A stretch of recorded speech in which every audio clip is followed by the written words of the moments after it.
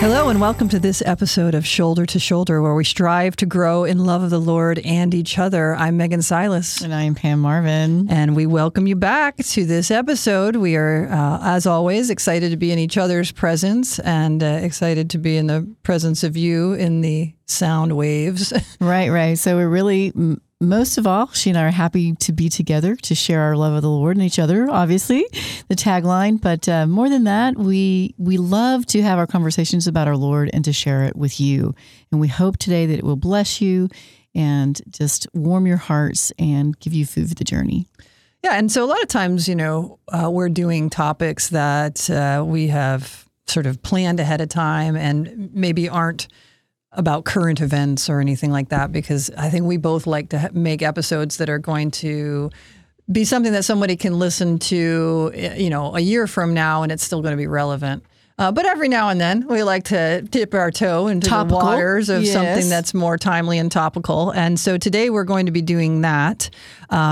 So for those of you who aren't Catholic, because we do have some non-Catholic listeners, I know that for a fact. And so this may be a little bit of insider baseball today, because it is very much about what's going on in the Catholic Church. But I think it's really important for everybody, all Christians, to actually keep an eye on what's going on in the Catholic Church, because the reality is, regardless of what you think regarding Catholic Church versus various Protestant denominations, it is still the largest Christian body in the world. And so it matters what the church does. Even if you are not Catholic, what the Catholic Church does matters to the way Christians are viewed in the world and the way Christians view themselves often over the course of time. So today we're going to be talking about a pastoral letter that was put out recently by Bishop Joseph Strickland of Tyler, Texas. We love our fellow Texans here. That's right. But I think it's just a beautiful example of a bishop truly being a good father to his flock. But before we get on that, what have you been up to since the last time we saw each other, Pam? Oh, so much. But the biggest news of the week is I got a new kitty. Oh, okay. My daughter, when she moved out, she took our cat with her. And I was like, that's really leaving a void. I really enjoy having a cat around. So a coworker of mine had one available. And he's been awesome. He's just been hilarious. All right, what's the cat's name? Okay, this is too funny. All right. It is Chupa.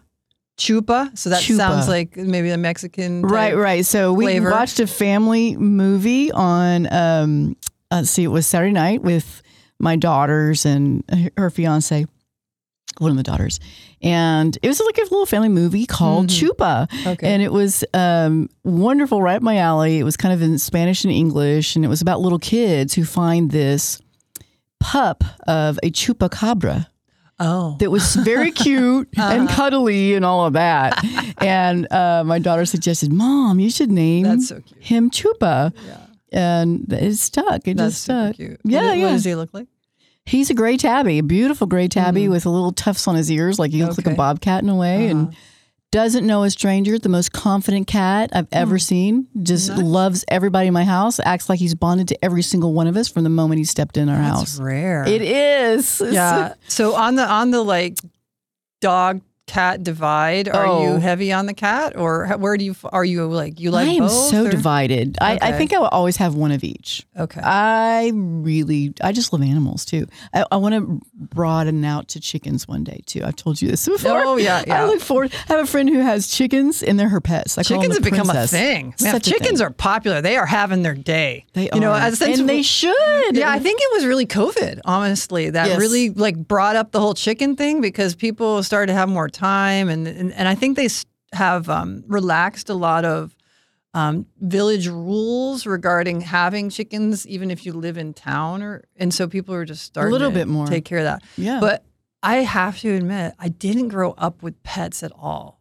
So my mom is a super clean freak. I think we've probably mentioned that a few times on the air, and so I think she just really, really didn't want to keep up with the cleaning that dogs and cats require. So I didn't grow up with them around, but I really appreciate watching them. But I have to admit, on the cleanliness side of things, the exposed bottom area, when I see dogs and cats sitting on furniture and stuff, sometimes gives me a little oh, I can see because I'm that. thinking, I wouldn't let my kids sit butt naked on my furniture. So, Ew. I can see that, but I have to say that I think this is also a product of me being an empty nester after 31 years. So you need some little mother babies. I got a mother. Okay, That's part of who I'm just going to tell mothering. you that I am going to call you out if you start please do. Really referring to them like they are children. I've never been that way, and I've been a little bit like, about that because I've seen it take off in certain communities where they are they're encouraged to have pets instead of babies, and that is so highly offensive to me. So, yeah, I mean, I understand the desire to care for another being, and a place to put your affection and things like that. And I also recognize that pets are a lot more straightforward than human beings. Yeah. So the commitment is much less, and the pushback that we're going to get is quite a bit less. And let's not forget the positive electrons that they give off. The dogs and cats, I believe, too. Yeah, I don't really know anything about that. No. You're much more into that sort of thing. I love that. It's kind of holistic stuff. But so in my prayer chair this morning, it was great. I got my dog on my side, not on my lap, but at my side with a covered chair, by the way, just so you know. Okay. And then the cat crawled up on the top of the chair. So I've got the cat behind me and the dog by my side. And I'm like, this is good. St. Francis would approve. All right. Well, welcome to the Marvin family. Chupa. Yeah. So since the last time I saw you, I went on a trip to my family's home in northern New York. Was it beautiful? Was it cool a little bit? Yes. So I flew into Plattsburgh, New York, and I walked off the plane, and it was 68 degrees and sunny at 1 and p.m. no humidity. Yeah, it was crazy. I literally thought to myself, I may not feel this again for 3-4 months, and it really was interesting how there was almost this regression of feeling within me of this is what I remember as a child, and to kind of feel that sort of excitement of being my child self. Yes. And I really appreciated kind of getting in touch with some little sort of things that are very typical of northern New York. So, for example, my sister picked me up, and my brother and I actually flew from Tampa on the same flight. So we came up from Florida together, and then my sister picked us up. So it was just the three of us, my two siblings and me. And I don't know. Honestly, I can't even remember the last time that happened, where it was just the three of us without any parents. Did you get a picture of the three of you together? Oh my goodness, I don't think we did. No? Isn't that terrible? Okay. But anyway, so we're on the way home, and it's like an hour and 20-minute drive or something like that, or hour and a half. And I'm one of those people who always has to go to the bathroom on the way home. I'm always having to use the restroom. So anyway, we found a place to stop at a rest station, which is like this. It's kind of like, how would I describe it? Like convenience stores that are really typical of an area. You know how sometimes there's like little gas station convenience store shops that are very typical of an area. So this is a little shop called Stewart's, which is this like very typical of northern New York. They have a dairy and they sell their own ice cream and everything, and they have all these like yummy little things. But when we stopped there, I happened to, when I was looking on the map of how to, where to stop, I noticed that there was a cheese shop like really close to it that had like a gift shop. And so I was like, let's go to the cheese shop. So we went to the cheese shop, and they had two things which were so quintessentially northern New York to me. The first one being cheese curds. Yeah. Okay. So cheese curds, I have become a little more popular, I think. Right. Freddy's here in Bryan College Station. Right. Yeah. But the cheese curds that we tend to get like here in Texas, I've tried them like from the grocery store or whatever, are nothing like the ones up there, because the ones up there literally have just been packaged. Like sometimes they're even still warm from the processing, and they have this very interesting quality where they're squeaky. Like there's something when you chew them, they kind of squeak. Oh my And goodness. so growing up, we called them squeaky cheese. So we got a big bag of cheese Squeaky curds, cheese, big yeah. bag of cheese, in fact, which was the last bag that they had. And after we left, they put a sign on the door that said, "We're out of cheese curd." That's like how big a deal it is here. It's like, you get the cheese curds when they're fresh and then they're out and there's no more for that day. But then they also had maple cream.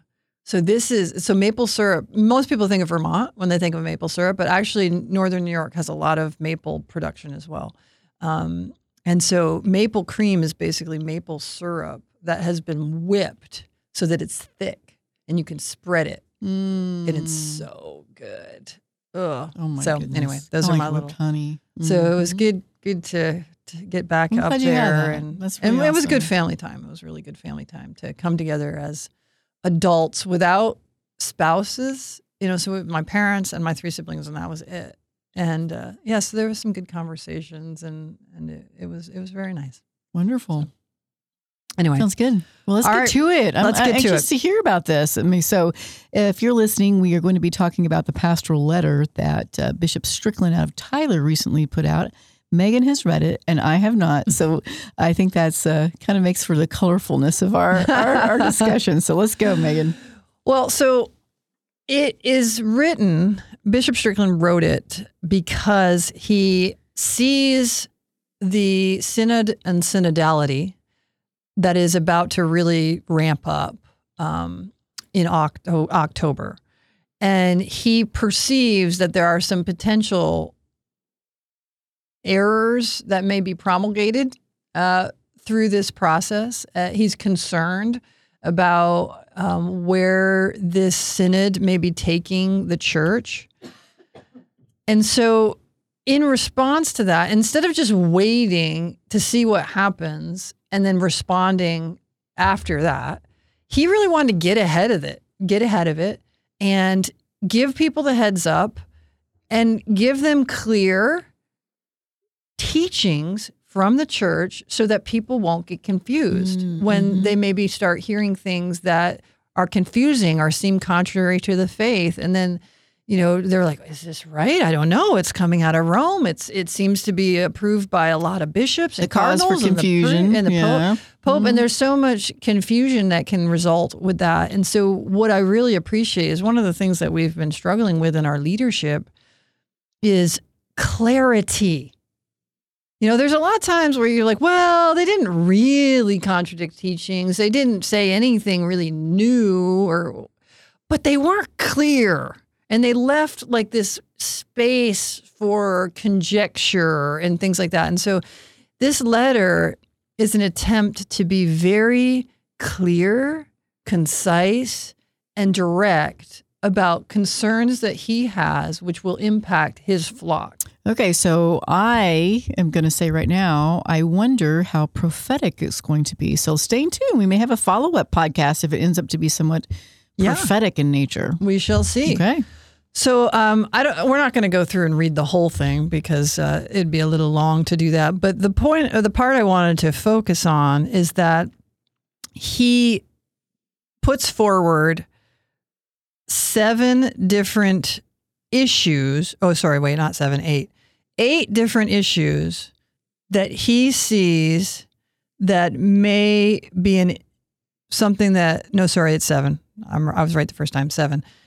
That he sees coming down the road that may cause confusion and he wants to be very clear about.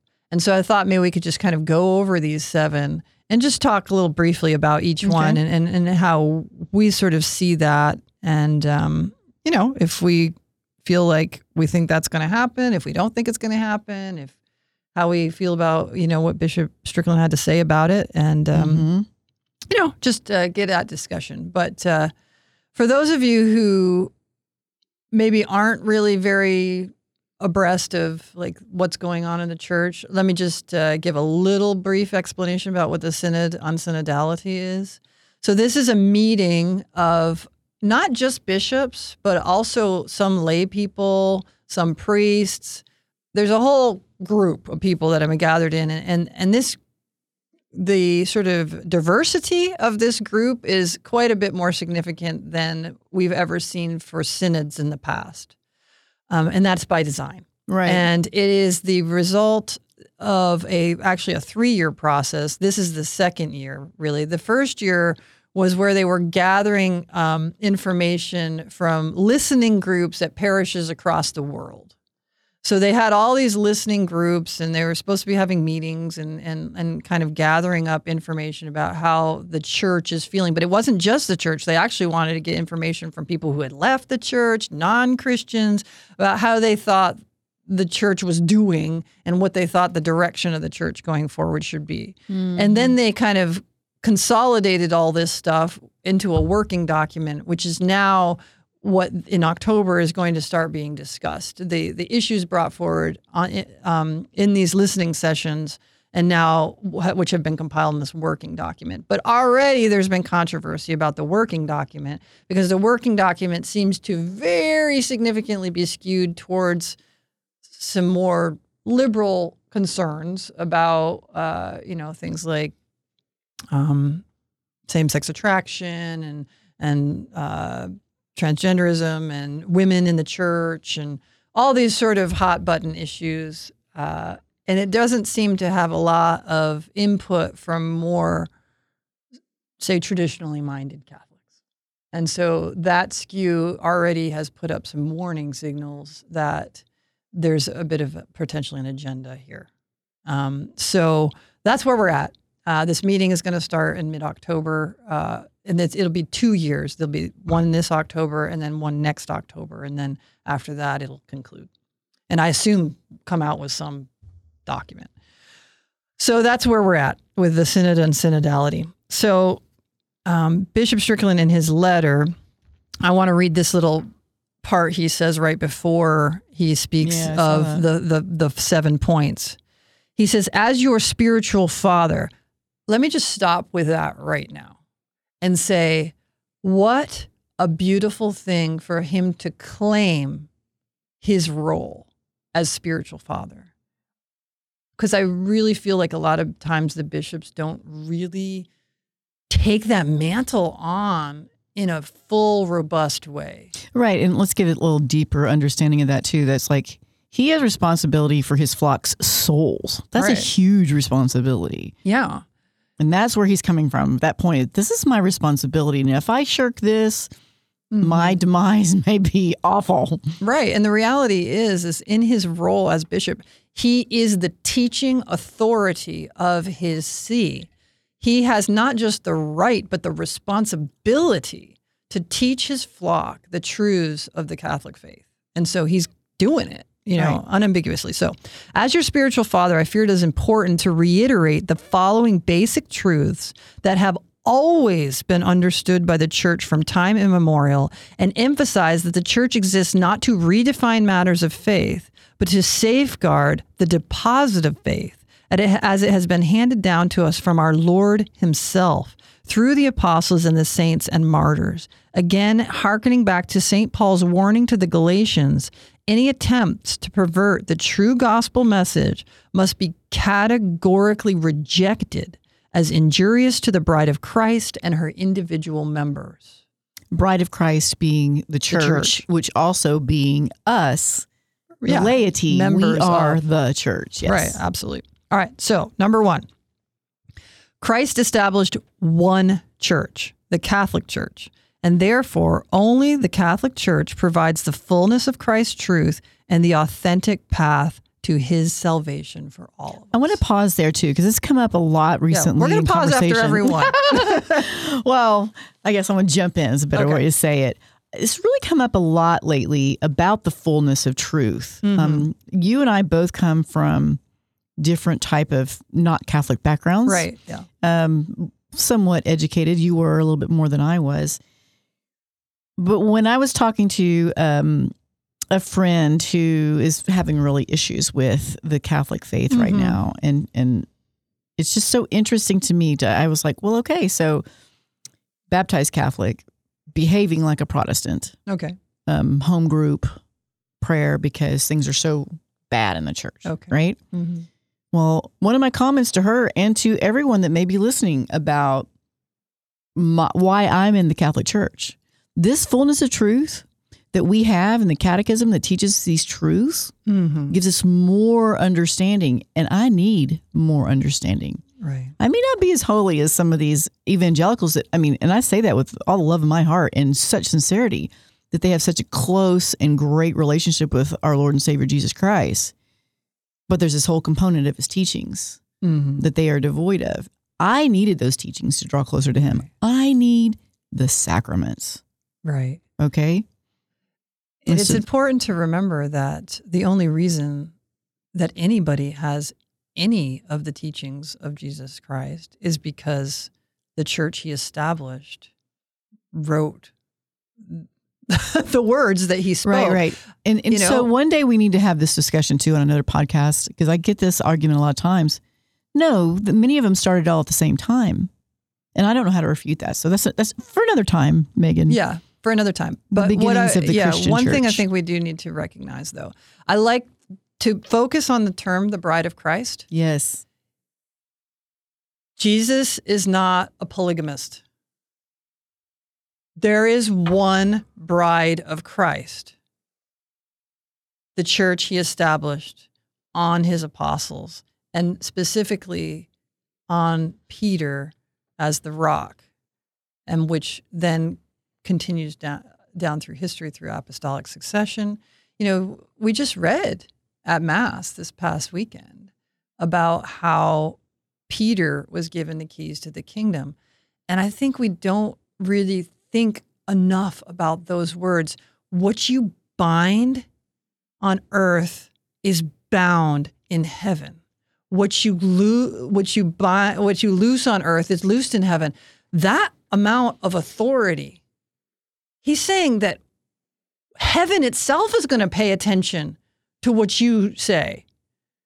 Like, that is a level of authority that he placed on Peter, which then the very understanding that the church has then passed that same authority down. They're allowed to do that. Why? Because Jesus himself gave that authority at the very beginning.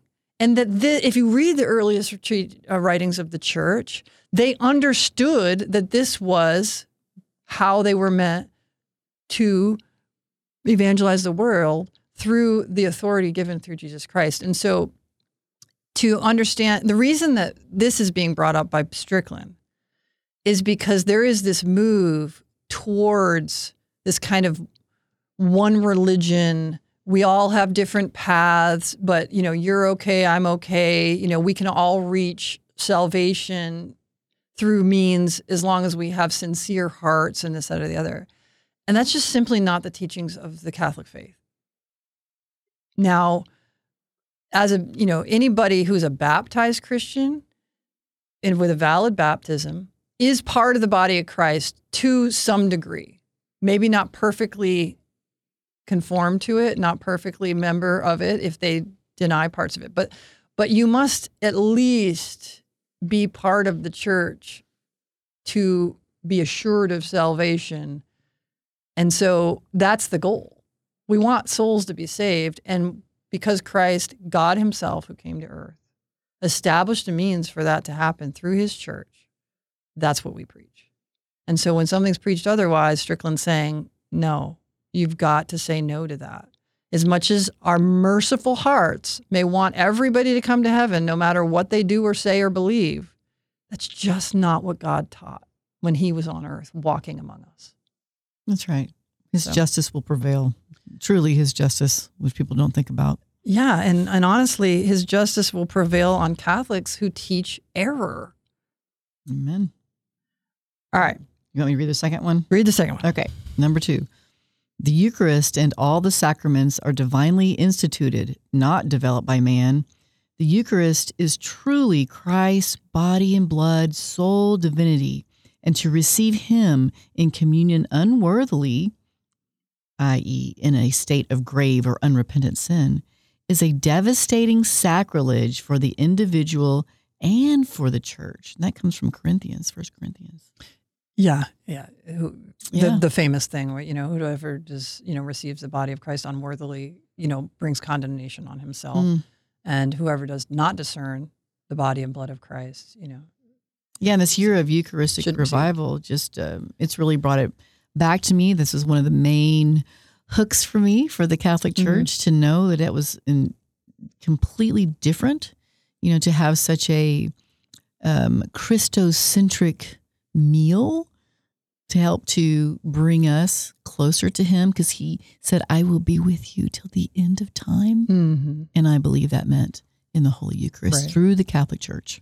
Yeah, but I think we need to speak explicitly about why he's saying this, because he's not just saying this to reaffirm the teachings of the Church that Christ is present in the Eucharist. It really, honestly, that's very important. And the second part doesn't matter if the first part isn't true. Like, the reality is, if Christ isn't truly present in the Eucharist, who cares who receives him, because it's just a piece of bread. Correct. So that point of the loftiness to which we hold the Eucharist as being Christ himself is the reason why we cannot allow some people to receive him, because it's not good for them to receive him who is all holy and all beautiful and all wonderful, to receive him in a place where they are in grave sin, because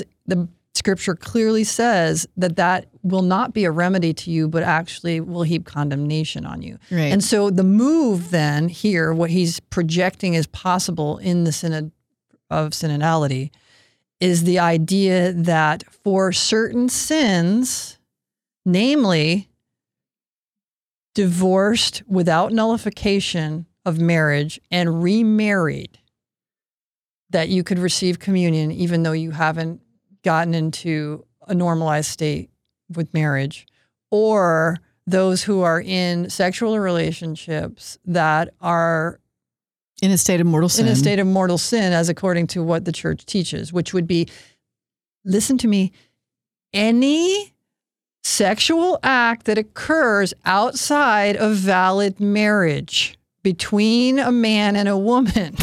So you can use your imagination for all the things, and also any sexual act that occurs within marriage that is closed to life through acts of contraception. These things are defined and have always been defined by the Catholic Church as mortal sins, sins that remove God's grace from your soul. And they can only be remedied with confession. The beauty is, we have confession. We have the remedy. You can get right with the Lord, and then go and bring yourself back to his table. So I'm glad you said that, because it's going to be one of my questions is like, why do you think that Bishop Strickland's writing this? And you nailed it then. It was because they are considering allowing people, especially in that state, let's say, of mortal sin, to receive Holy Communion. Right. And again, it comes back. Could it be just everybody in general? No, everybody's welcome. Let's have or some, they have said something like Protestant spouses of Catholics. And that's, that speaks to me. I have a Protestant spouse, but I would never want him to receive the Eucharist if he didn't come to the fullness of acceptance of the Church and her teachings, and come into full communion with the Catholic Church. Like, I'm not going to grasp for something because it would make me feel good when it's contrary to the teachings. And, you often hear how some people may view this as exclusionary. But we have to say, no, this is an act of love to say, when you know what you truly consume, that makes it beautiful. But when you don't, that's grave matter to consume it unworthily. Right. And, the reality is that we use the term communion for a reason. It's meant to show unity of belief. And when that unity doesn't exist, we're lying with our bodies. Yeah. And that's a problem. And it's I like the fact that he says it's not just a problem for the individual, it's a problem for the whole body. Right. Because it doesn't, it damages all of us, and it undermines the belief in the Eucharist if we don't take it that seriously.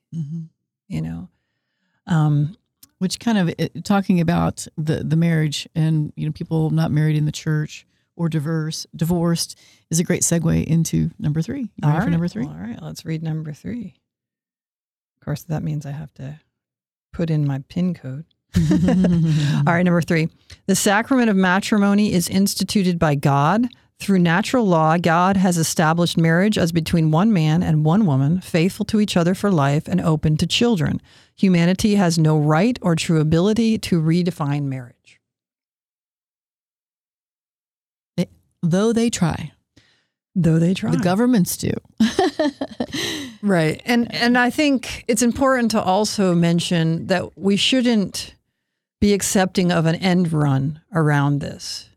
And when I say, what I mean by an end run is to say, well, we're not going to call it marriage. We're going to call it a civil union, or a special relationship or something like that. We're going to call it something different that has all the exterior sort of behaviors that should be reserved for marriage, but we're just going to give it another name, and then we're going to say, well, we didn't approve marriage. So what I'm hearing is, and this is what I think is the blessing. Mm-hmm. Yeah, giving it's a the blessing for same-sex unions, yeah. Or I guess that could still fall also in a blessing for Catholics married outside the church. I don't know. It could. Yeah, potentially, for sure. And I think it's important to understand what we're doing here. Like, to bless something that you have clearly defined as sinful behavior basically says you're a total hypocrite, that you don't really believe what you teach, because how can you bless sin? Those two things are literally mutually exclusive. Blessing doesn't come through the disobedience to God's will. Never in Scripture do we see disobedience to God's will as the means for blessing. And so if we behave in that way as a church, we behave contrary to the way God behaves, and that's certainly not what we're called to. I got it. I'm reading it for number 4. You're gone. Okay. Every human person is created in the image and likeness of God, male or female, and all people should be helped to discover their true identities as children of God and not supported in a disordered attempt to reject their undeniable biological and God-given identity. Well, amen to that. That's just so heartbreaking in this culture. I think there's not many people of goodwill that would ever disagree with this one. I truly believe that. And yet, there are so many people disagreeing with it. So are you saying then that they all are of ill will? Or lacking in goodwill? Yes, I am. Because a person of goodwill and honest intellectual thinking to rewrite the biology and play God is just unthinkable. I mean, in my little brain, it's just really unthinkable to try and attempt to rewrite and literally mutilate what God has given.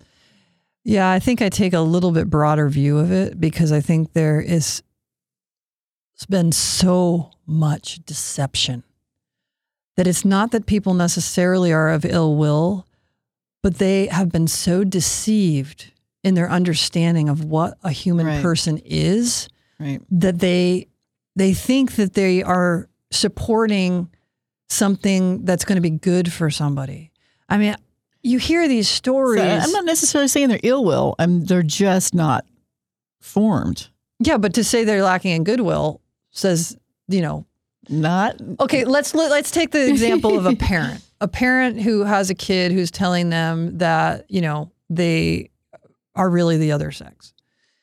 And then the parent who loves their kids so much and wants their good and wants to do anything that's going to help them. And then they are told by psychiatrists and social workers and teachers, if you don't support them in this, if you don't go along with this, then you are killing your child. Like, this literally is happening. Yeah. They are telling them that your child will murder themselves. They will commit suicide if you don't support them in this. This is a grand deception. Right, exactly. Grand deception. So my point being is we have to come to understand how people have gotten to this point where they're promoting this. Some people truly are just evil. They're evil, and they are working with the enemy to steal God-given identities from his children. Now, that's definitely true, but not everybody is there. But the reality that we need to hold fast to. It's misplaced compassion, 100%. Absolutely. But the real idea that we need to hold fast to is that God knows what he's doing. And when he made you with that body, he made you because he wanted you to be you. He knew you before all time. He knew you before you were in your mother's womb. He knew exactly what parts you were going to have, and he formed them out of love. And when we try to deform them, we are rejecting God's love for us in our very creation, and we're denying ourselves the identity that is the only true path to joy and peace and happiness. And when people promote that being stolen from other people, it's like killing them. Even though they say they're doing it to keep them alive, they're killing the person God created. But the beautiful thing is that you can never actually kill what's God's, and he can restore. So even for people who have gone down this path and have tried, have experienced the surgeries and the transformations and things like that, you can still regain who God created you to be. And so there's hope there, but there's only going to be hope for people to find the truth of themselves if the people who understand the truth speak it and are uncompromising in it no matter the cost. That's right. Just speak it with love, people. Speak it with love, my brothers and sisters. Yeah. Be brave. You got to be brave. Yeah. All right. I love how Strickland's being brave. He is being brave. Number 5. Oh, am I reading? Or are you reading? I can read it. I got it. Sexual activity outside of marriage is always gravely sinful and cannot be condoned, blessed, or deemed permissible by any authority inside the church. Now, why are they trying to slip this one in there? Well, we already talked about this when we talked about the Eucharist. This idea that this is about rolling my blessings. eyes. Yeah. And, it's interesting. I read recently, there was an interview with Pope Francis in the Portuguese Jesuit magazine. And it was kind of a question and answer session. And somebody kind of asked him a question about this, where he was like, what if a person, who is same-sex attracted and just really, really loves the Lord, wants to live, he wants to like be Catholic but just really doesn't feel that their lifestyle is a sin. So they really, truly don't believe it. So can we really say that they're being, sinful if in their hearts they don't believe it's to be true? And, and the guy asked, is Jesus' call to chastity like a call for all? And it was very interesting how Pope Francis answered this, because he starts by saying Jesus' call is a call for all, but he doesn't say the call to chastity. He says his call to be part of his church. And then he goes on to start talking about how the church is open to all and welcomes all. And that like we can't expect that somebody is just going to be able to flip on a dime and be, perfect. That part I agree with. Absolutely. There's going to be things that you struggle with. Every one of us are going to have our sins that we struggle to overcome, that we constantly are falling short and having to seek repentance and everything in order to grow in holiness. Everybody's got that, no matter what your thing is. Mm-hmm. But I would say the church actually isn't open to all. And the people it's not open to are those who refuse to be obedient to her teachings. It's not that the church rejects them. They reject the church. And everybody has the right to reject Christ's church, just as everybody has the right to embrace his church and be part of it. But you don't get to come in here and say, I'm Catholic, but I get to define what it means to be a Catholic, not the church herself. That is not being part of the church. And I would say we should not be welcome to those who want to deny the teachings, change the faith according to their desires instead of according to Christ's commands. True. So true. Okay. All right. Number 6. You read. The belief that all men and women will be saved regardless of how they live their lives, a concept commonly referred to as universalism, is false and is dangerous, and it contradicts what Jesus tells us repeatedly in the gospel. Jesus says we must deny ourselves, take up our cross, and follow him. He has given us the way through his grace to victory over sin and death through repentance and sacramental confession. It is essential that we embrace the joy and hope as well as the freedom that come from repentance and humbly confessing our sins. Through repentance and sacramental confession, every battle with temptation and sin can be a small victory that leads us to embrace the great victory that Christ has won for us. Okay, what's behind that one? Okay, so he really is talking about this universalism idea that all shall be saved. That term, like there's all no shall hell be saved. kind There's of no thing. hell. Okay, all shall okay. be saved. Eventually, all should be saved. And there's 2 reasons why this really bothers me. One of them is because in believing it, it guarantees that all will not be saved because it leads to this idea that you don't have to do anything to be saved. So why would you? It's just easy peasy. I'm just going to be me and do whatever the heck I want. See, that has so many faults even on its surface about free will. Yeah, but the second thing here that really, really bothers me about it is if all shall be saved, what's the point of Jesus's passion and death? And Let that one sink in. That's a good one. How much Jesus's passion and death are like the core of my spirituality. Jesus died, suffered and died willingly, so that all will be saved? No. So that all would have the chance to be saved? Yes. And if he was just going to blanket it, what's the point? We need to accept him. We need to receive the grace that comes from that cross. Mm-hmm. You know, and this easy, cheap faith, cheap grace that says no matter what you do, no matter what you believe, you're good, you're in. It's not biblical. See, that just sounds like fire insurance. I'm good. Yeah. But it's so not biblical.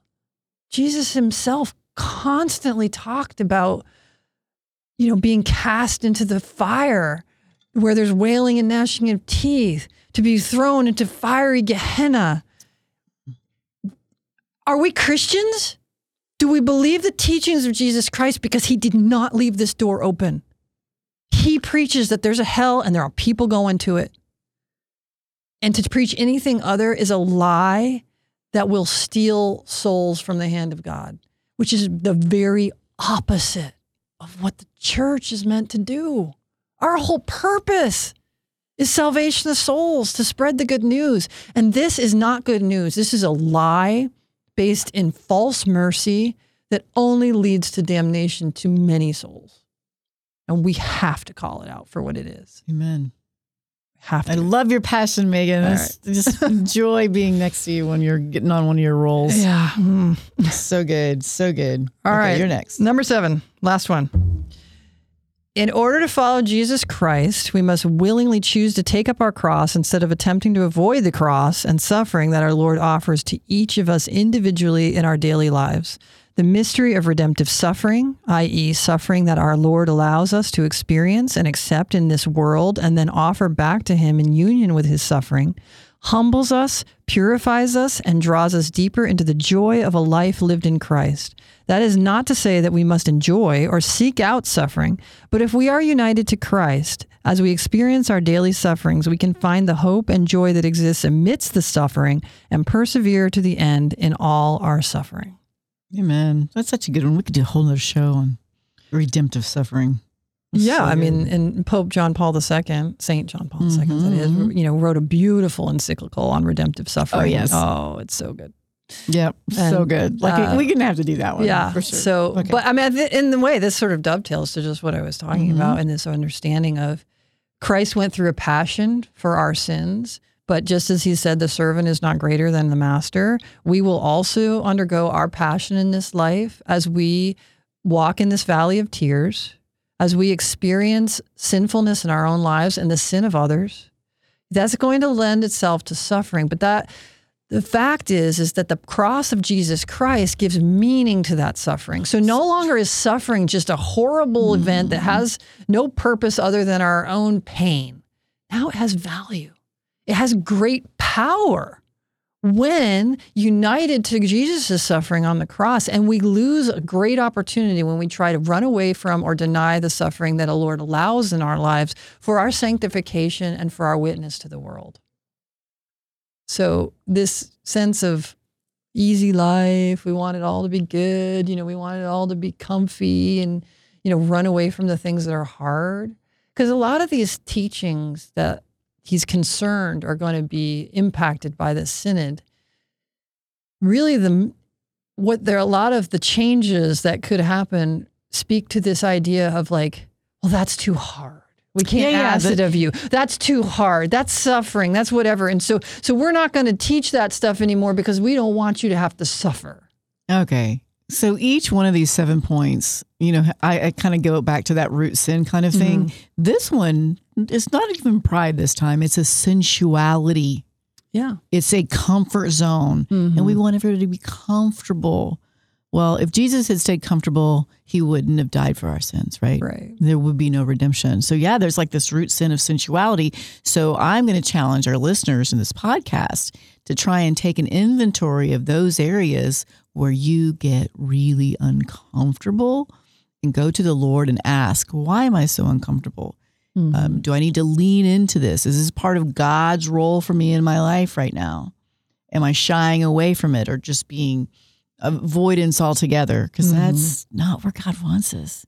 Right. He wants to embrace the small sufferings. And I think when we really do acknowledge the reality that there is great power in the suffering that we allow in our lives without trying to fight against it, and that we unite to the cross of Jesus Christ, when we acknowledge that power exists, then maybe we aren't enjoying the suffering, but we can say with Paul, I rejoice in my sufferings because they make up for what is lacking in the cross of Jesus Christ. And what is lacking in the cross of Jesus Christ, I think I've mentioned before on other podcasts, is its visibility to the world. Christ isn't on the cross up there right now on the hill of Calvary for us all to see in person, but in his people, how we undergo our suffering can image our Savior. The Savior that hung on the cross, suffering the sins of others, and said, forgive them, Father. That's who we're meant to be. I think it's time for a temperature check. Okay, and this is going to be like the end because we've gone on. But all right, temperature check time. Yep.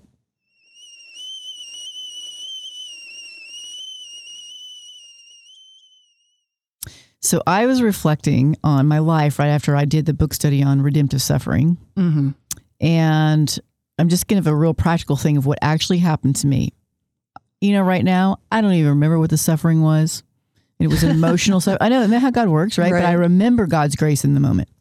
So I'd never tried it before to try and give God my sufferings. But I remember it was, I don't know, I feel like maybe it was a bad depression. Maybe there's another, I don't know exactly what I didn't even remember what the suffering was, but I remember it was very intense. And at that moment, I reached out to the Blessed Mother and said, Mother, I give all this suffering to Jesus hanging on the cross at this moment, since he's outside of space and time.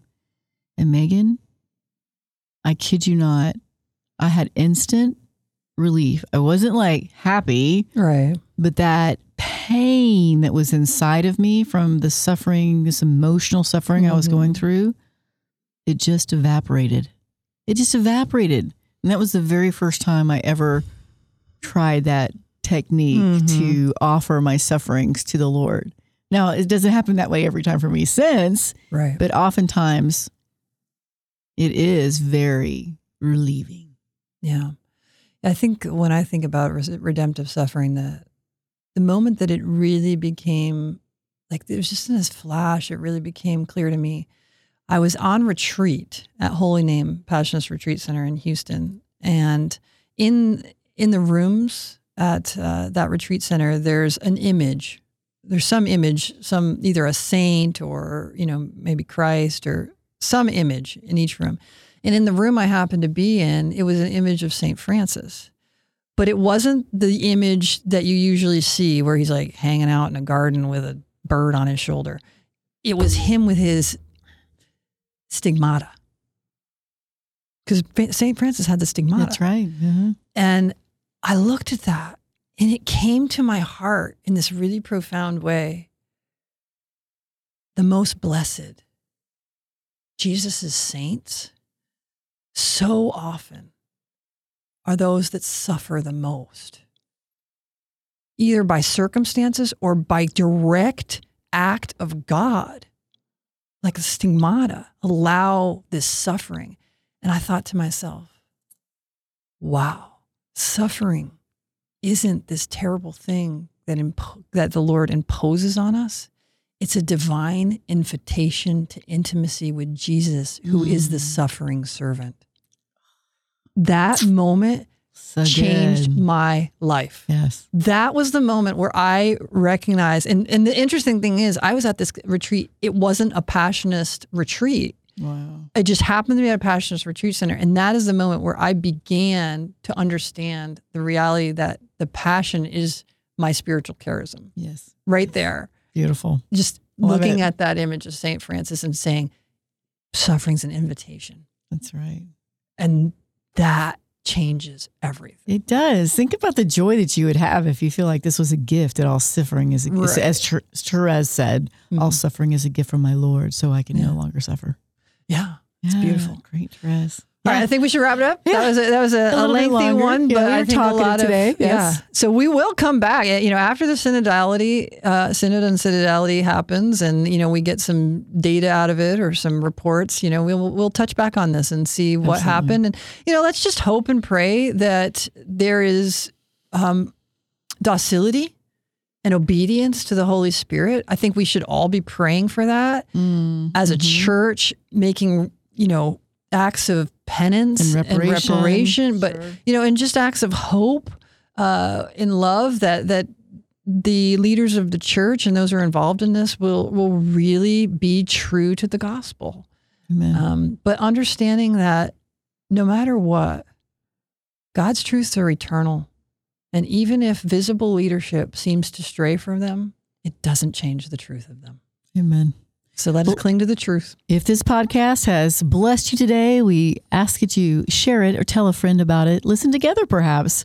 But until next time, please unite. We are united to you in prayer. You remain united to us. All right, until next time, God bless. God bless.